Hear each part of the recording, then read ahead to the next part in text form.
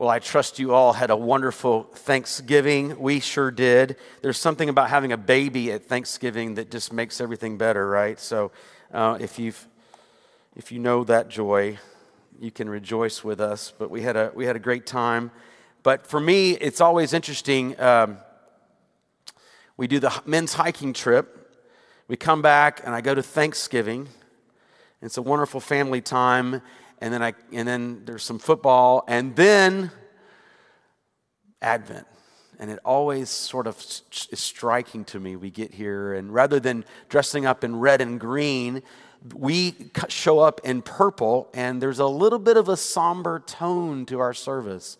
We aren't rushing to Christmas the way all the stores and the retail and everything that you see around you. Well, a few of us are, but for the most part, we pause here before Christmas and we say, wait, are we living in expectancy? Not simply just to celebrate Jesus' birth, but also the fact that Jesus will come again. You see that in the midst of our world, we realize that there's a lot of hurt, a lot of pain, a lot of brokenness.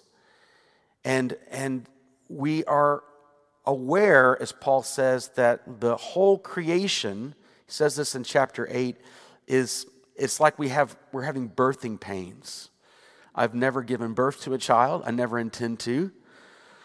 By the mercy of God, men do not bear children because, let's be honest, the human race would have ended really quickly.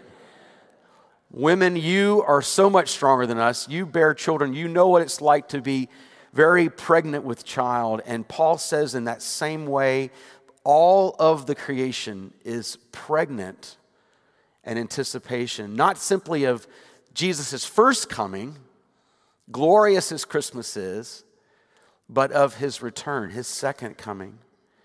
And so in Advent, we pause before we celebrate Christmas. We prepare our hearts.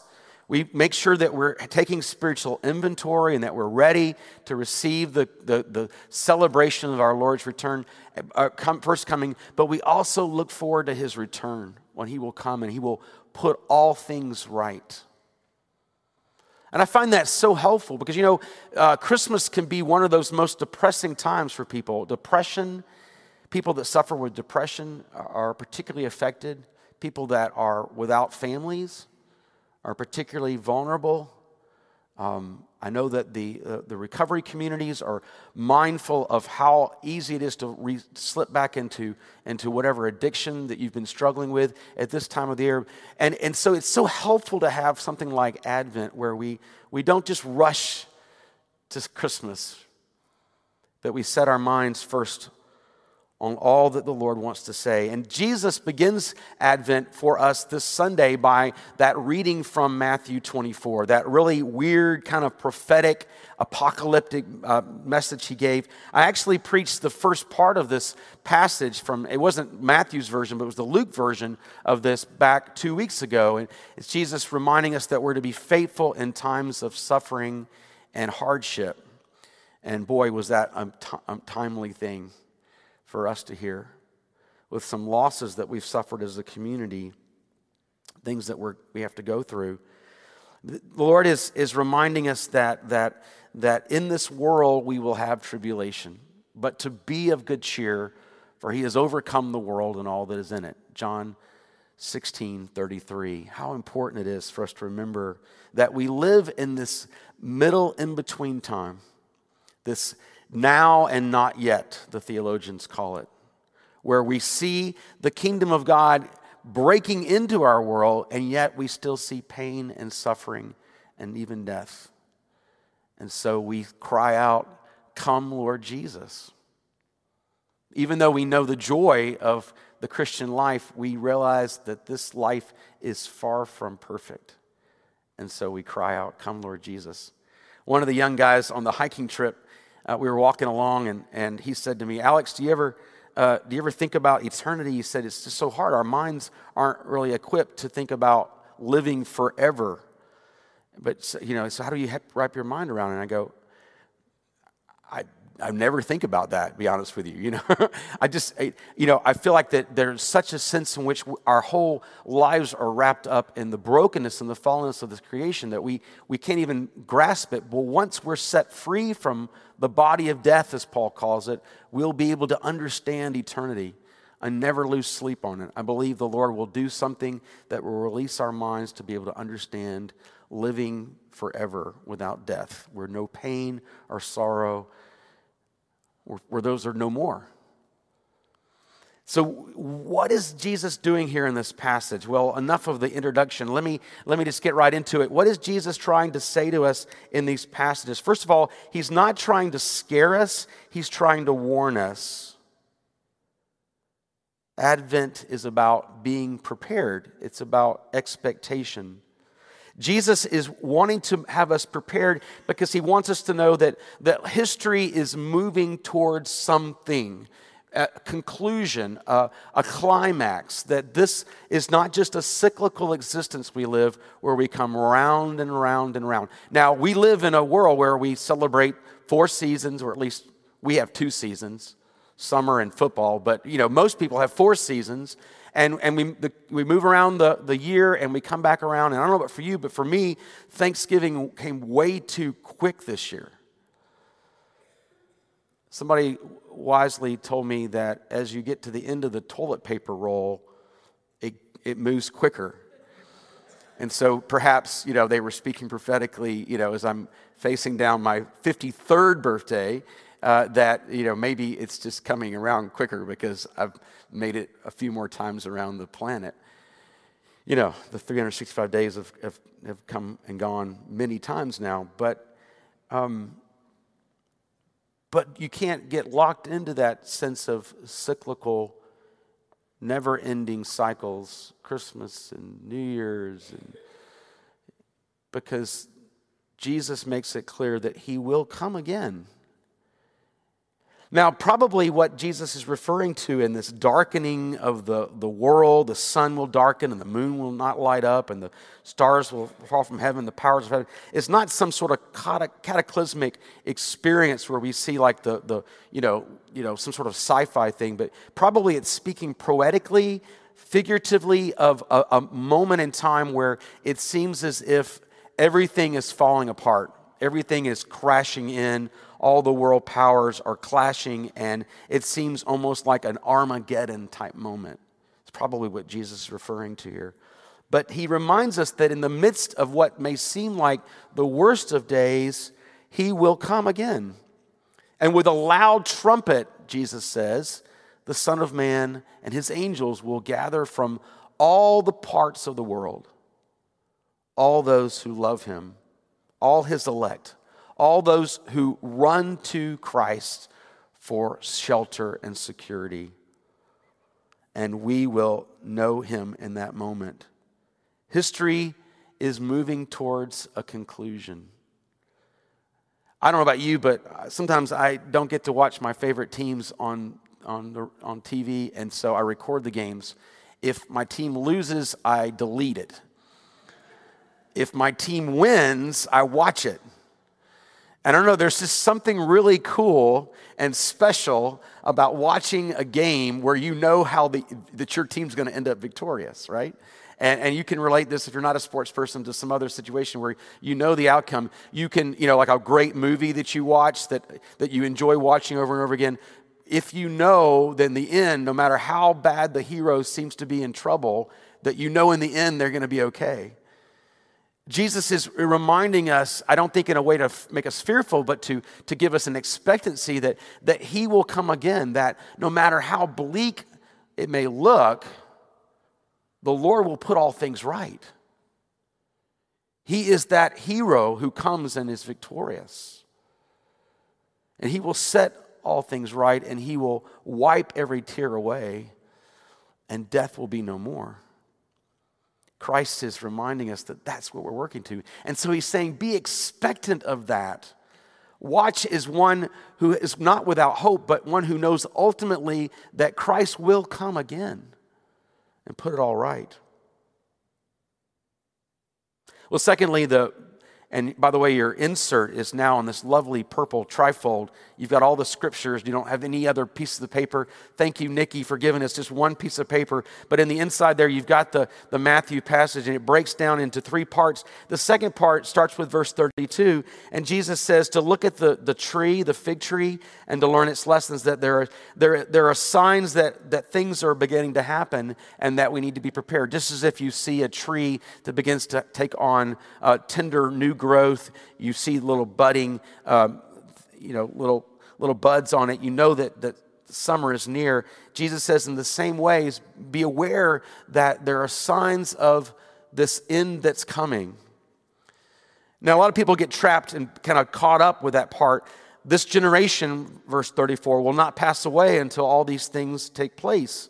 Is Jesus saying that within the hearing of those first disciples that he would come again and all the things he's prophesying about the end times would take place? Well, no. Because if you drop down just for a second to verse 36, you realize that Jesus says that no man knows the hour. So he's not saying all this is going to happen within one lifetime, because Jesus would then be saying, I know when it's going to happen, and then right next to that, he would then go on to say, but nobody knows when it's going to happen. It's not at all. What Jesus is saying, you begin to see signs that Christ is preparing to come again. What did Jesus prophesy? He prophesied that the temple would be destroyed. The temple was destroyed, 67 AD. Jesus began to prophesy that his Spirit would be poured out on not just the Jewish people, but on all the peoples of the world. Judaism had a sect of Christians, those who followed Jesus as the Messiah. Now, today, we live in a world where Christ has become spread, his followers are spread throughout the Gentile world to all parts. People worship Christ on every continent except probably Antarctica. I don't know if there's any people in Antarctica, but everywhere else, everywhere there are tribes and tongues and people groups, there are Christians among those people, not necessarily those tribes, but in those continents and in those countries. There are more Christians living on the planet today, more Christ followers than in all the history of the world. Over 2 billion. Christ prophesied that his Spirit would be poured out on all peoples. We're living in a place, and again, remember where Jesus is speaking, he's saying that at the time there's this small sect of Jews that believed that he was the Messiah, and now that's become a worldwide movement. That's signs of the times. That's things to be aware of and to be hopeful in as we prepare our hearts, because we begin to see all that the Lord is doing in our midst.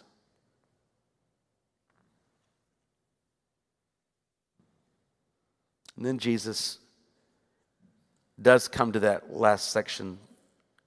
No one knows the day or the hour when the Son of Man will return.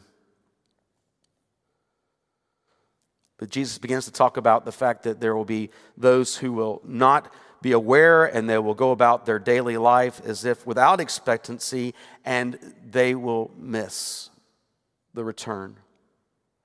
2 in the field, 1 taken, 1 not. 2 women grinding in the mill, 1 taken, 1 not. Therefore, Jesus says, stay awake, for you do not know the hour, but it will come. Here's what I think Jesus is saying in very clear English. He's saying God can work through people who are expectant. God can work through people who are aware that we are moving towards something and are making themselves aware. The first thing to do is to call upon Christ, to trust in him for salvation, to believe that he is the truth, the life, and the way. And secondly, to live, as Paul says, as those who have owe no debt to anyone except to respond in love to people. Paul says that in that Romans passage that was read for us a moment ago. To live as people who are allowing Christ's transforming work to so work in us that people see us and we become a sign of the infilling kingdom. That we begin to be people who others can look at and say, well, there's something that's going on in that person's life that natural life cannot account for. And we become signs of the kingdom. Last summer, I took a class by Leslie Newbegin, this retired bishop who worked in South India, and I became sort of preoccupied with this thing that Newbegin talked about. Newbegin said that what Christianity, this guy's writing in the 50s, he said what Christianity needs is not superstars, not, if you will, mega churches, but faithful congregations. Thousands of faithful congregations.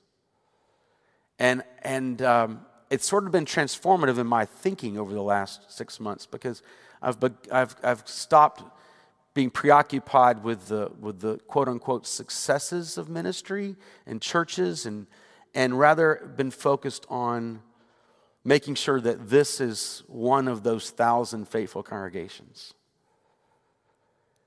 And I think about what Servants has been able to do in our small group of people. And Tony Ladd shared last week about 150 students scholarshiped for high school in Kenya, one part of Kenya, southern Nyanza. Think about things like the 95 Operation Christmas Child boxes that were put together, and 42 baskets of food that were delivered to the Strikeout Hunger program. And you multiply that by year, and the faithful people at Grace Marketplace and the folks that we've seen come to faith through the ministry of Servants of Christ, whether they're still here or now have been sent to Orlando or Ireland or Brazil and back, or wherever they've gone, we think about what God has done among us, ordinary faithful believers, and I wonder, what could God do with 1,000 faithful congregations?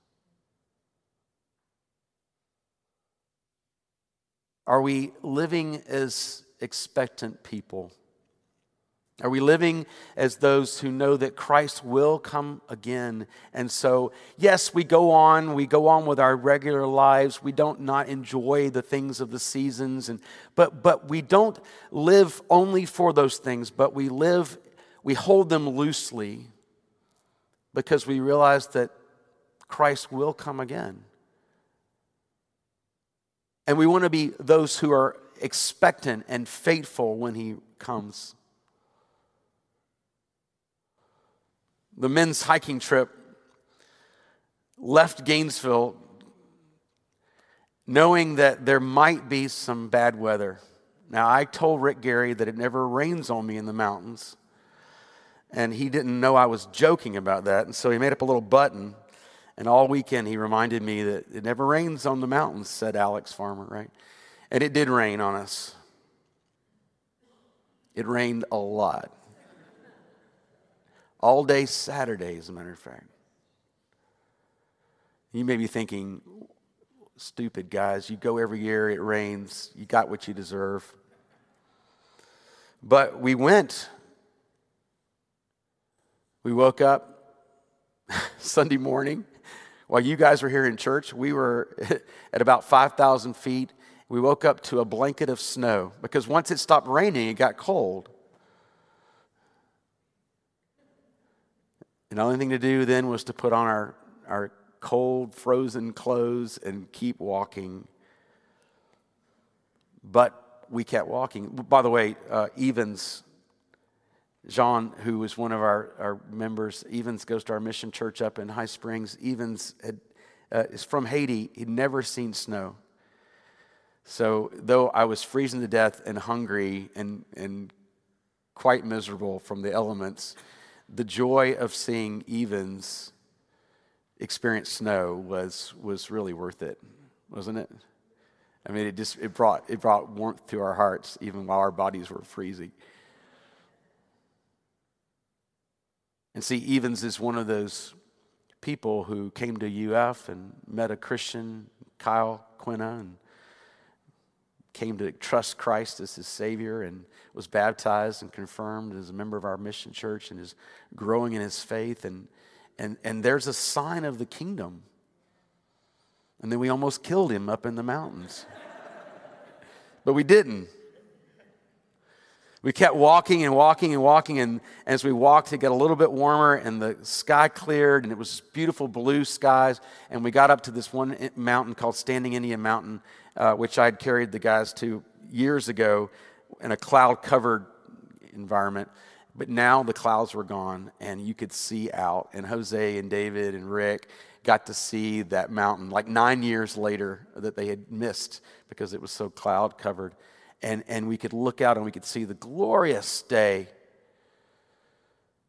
And we wouldn't have seen it if we hadn't have kept walking.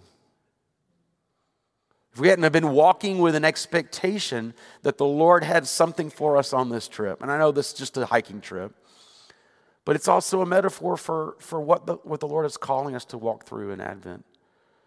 Will there be pain? Will there be suffering? Will there be hardship? Will there be times where you feel like giving up? Absolutely. But Christ will come again. Live with expectancy. And even as you walk, you see signs of the infilling, indwelling kingdom of God. And here's the best news. When he comes, Jesus won't be a stranger. When he comes, he will be the one we know.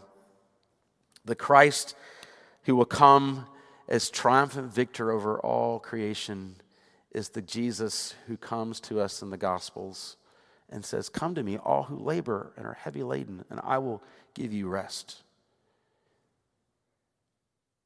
You see, it's not about working to prepare ourselves for the coming return of Christ. It's about clinging to him in faith and trusting in him when you don't know what will come next. It's living with expectancy that he who began a good work in you will see it to completion. That is the hope of the good news message that we bring. That Christ who began a good work in you will complete it.